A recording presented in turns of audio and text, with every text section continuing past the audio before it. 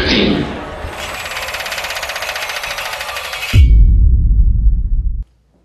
I have notes, but you'll be glad.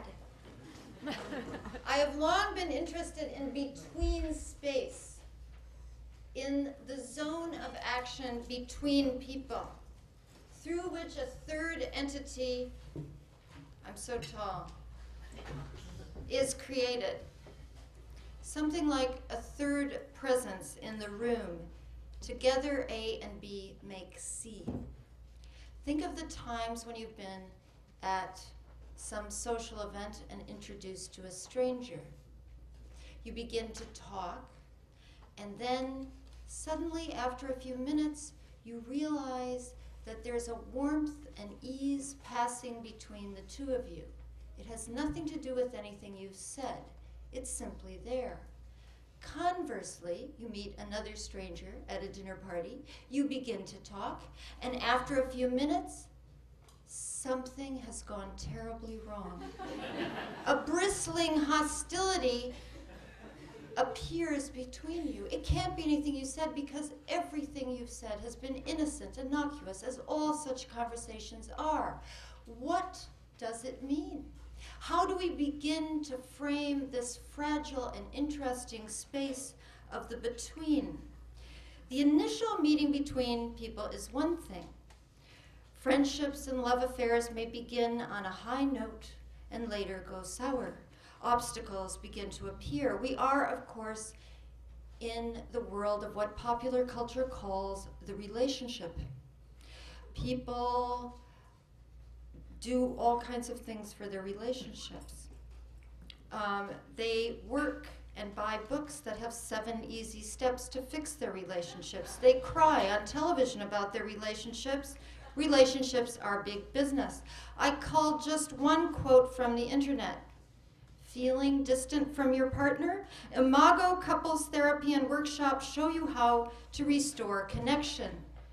But what is that connection? The term the between comes from the philosopher Martin Buber, who used it to describe what he thought was an ontological reality.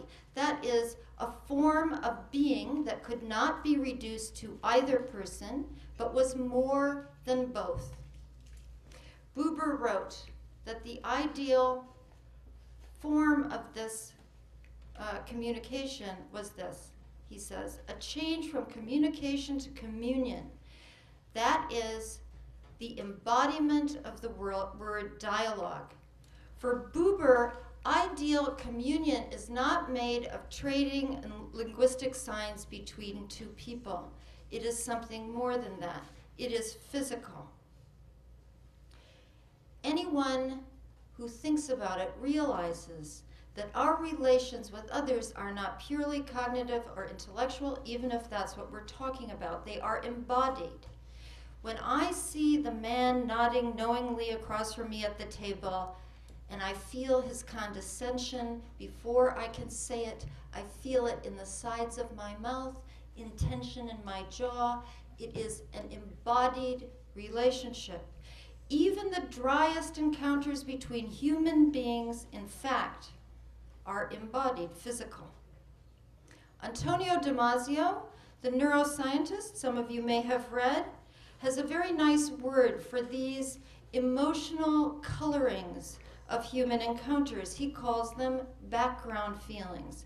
Even if we are not angry or sad or joyous, we have background feelings. Sigmund Freud called the between a transference. He had many different words for it, and like many of Freud's ideas, the idea of transference mutated over time. He referred to this intermediate region as a playground, a territory of struggle, even a battleground. But he always made it clear that transference happens in the real world, not just in psychoanalysis, and that it is a biological phenomenon and not purely a mental or psychological one. And it turns on our emotional relations with crucial people. Of course, our parents, but also siblings and others who have been significant in our lives. A man, I'll call him A, begins a conversation with B at a cocktail party, a woman. B is attractive, A has hopes. And then he notices that she is glancing at someone or something behind him. A suddenly feels dismissed, lost by B's wandering eyes. He has felt this before. In fact, he repeatedly feels let down by women with meandering eyes. He makes an excuse and walks off. B is left standing there, surprised. She liked A. What has happened? An admittedly simplistic Freudian answer might go something like this. A was the sixth of 8 children. He was always competing for his mother's eyes. Indeed, they were always elsewhere, and although he is not conscious of it, he has always longed so much for a woman to be wholly attentive to him and to his needs that he has sabotaged all his love affairs.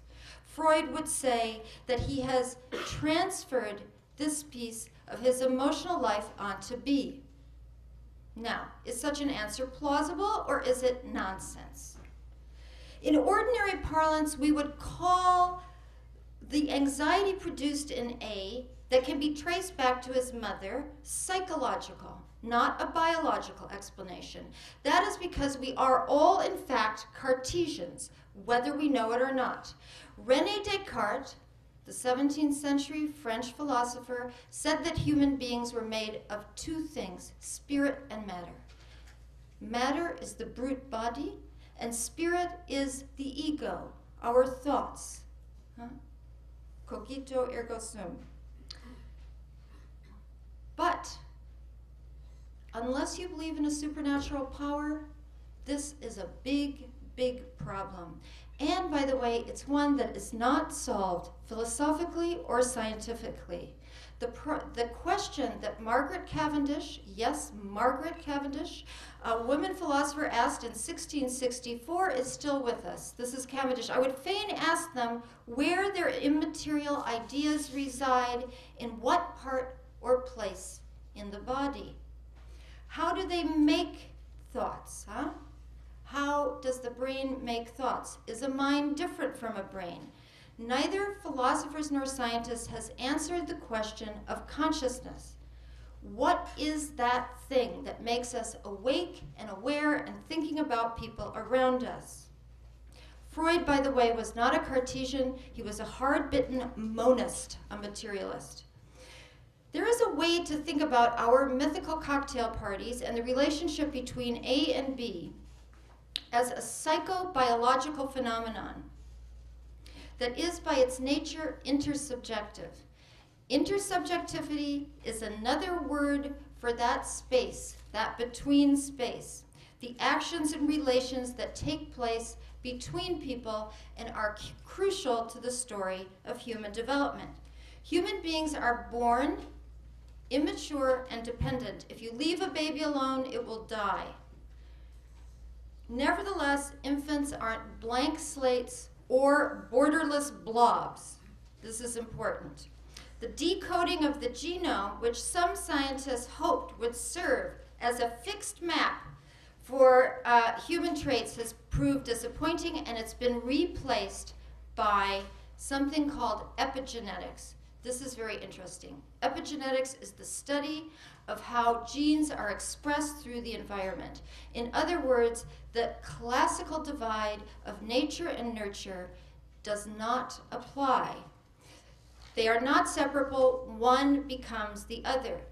In the last 30 years, infant research has overturned earlier thinkers such as Freud and Piaget, who regarded the newborn as egocentric and asocial. We are intersubjective from the moment we are born.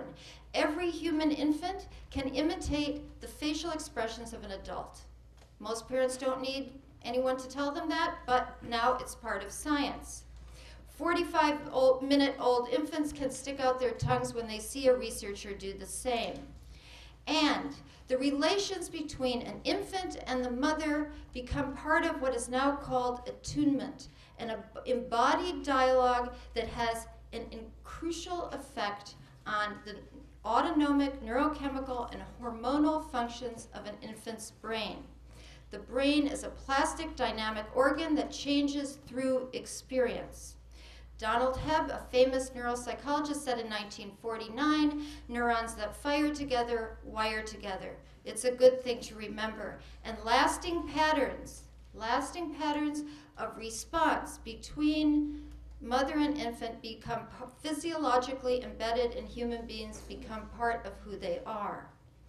The discovery of mirror neurons in the premotor cortex of macaque monkeys in 1995, these are neurons that fire in two monkeys, a monkey looking at an act and a monkey doing the act at the same time, same neurons. And this discovery has developed and it has changed thinking about the nature of intersubjectivity and its neurobiological roots. It has also gotten people interested in phenomenology, the phenomenology of someone like Maurice Merleau-Ponty, who wrote a beautiful thing. He said, the body is our general medium for having a world. Every single one of us is a product of a psychobiological narrative that begins even before birth. And we are equipped with developed and developing bodily systems that read and map the actions of others. So if I'm watching a dancer, there are systems in my brain, motor sensory systems that are activated in a form of embodied simulation, to quote Vittorio Galeazzi, a neuroscientist, and those things are, I got it, 2 minutes. So that intersubjective space is definitely something that develops over time and is dynamic. The intersubjective space between A and B then, our two people, is at once complex and delicate. A space in which two emotional histories have been inscribed in two physiologies, and they create a third reality between them. Of course, if we want to, we can rewrite our little story about A and B. A is turning away, but he has not left yet. And B, feeling flustered and rejected, is nevertheless a person who has learned to combat her shyness. Who knows? Maybe she went to Imago couples therapy. Or, better yet, she did a more conventional form of psychotherapy. It is, in fact, true that executive and cognitive parts of the brain can regulate and change emotional reactions in the more primitive, older parts of the brain. That's why the talking cure can indeed work. So A is turning away. B looks at him. She bucks up her courage and she says, "You were saying that you like Preston Sturges, especially Sullivan's Travels." "Well, so do I." And he turns back to her. Their eyes meet, and they have reinvented the space between them. But we don't want to be too saccharine about what happens between A and B. I have no idea what happens next. Thank you.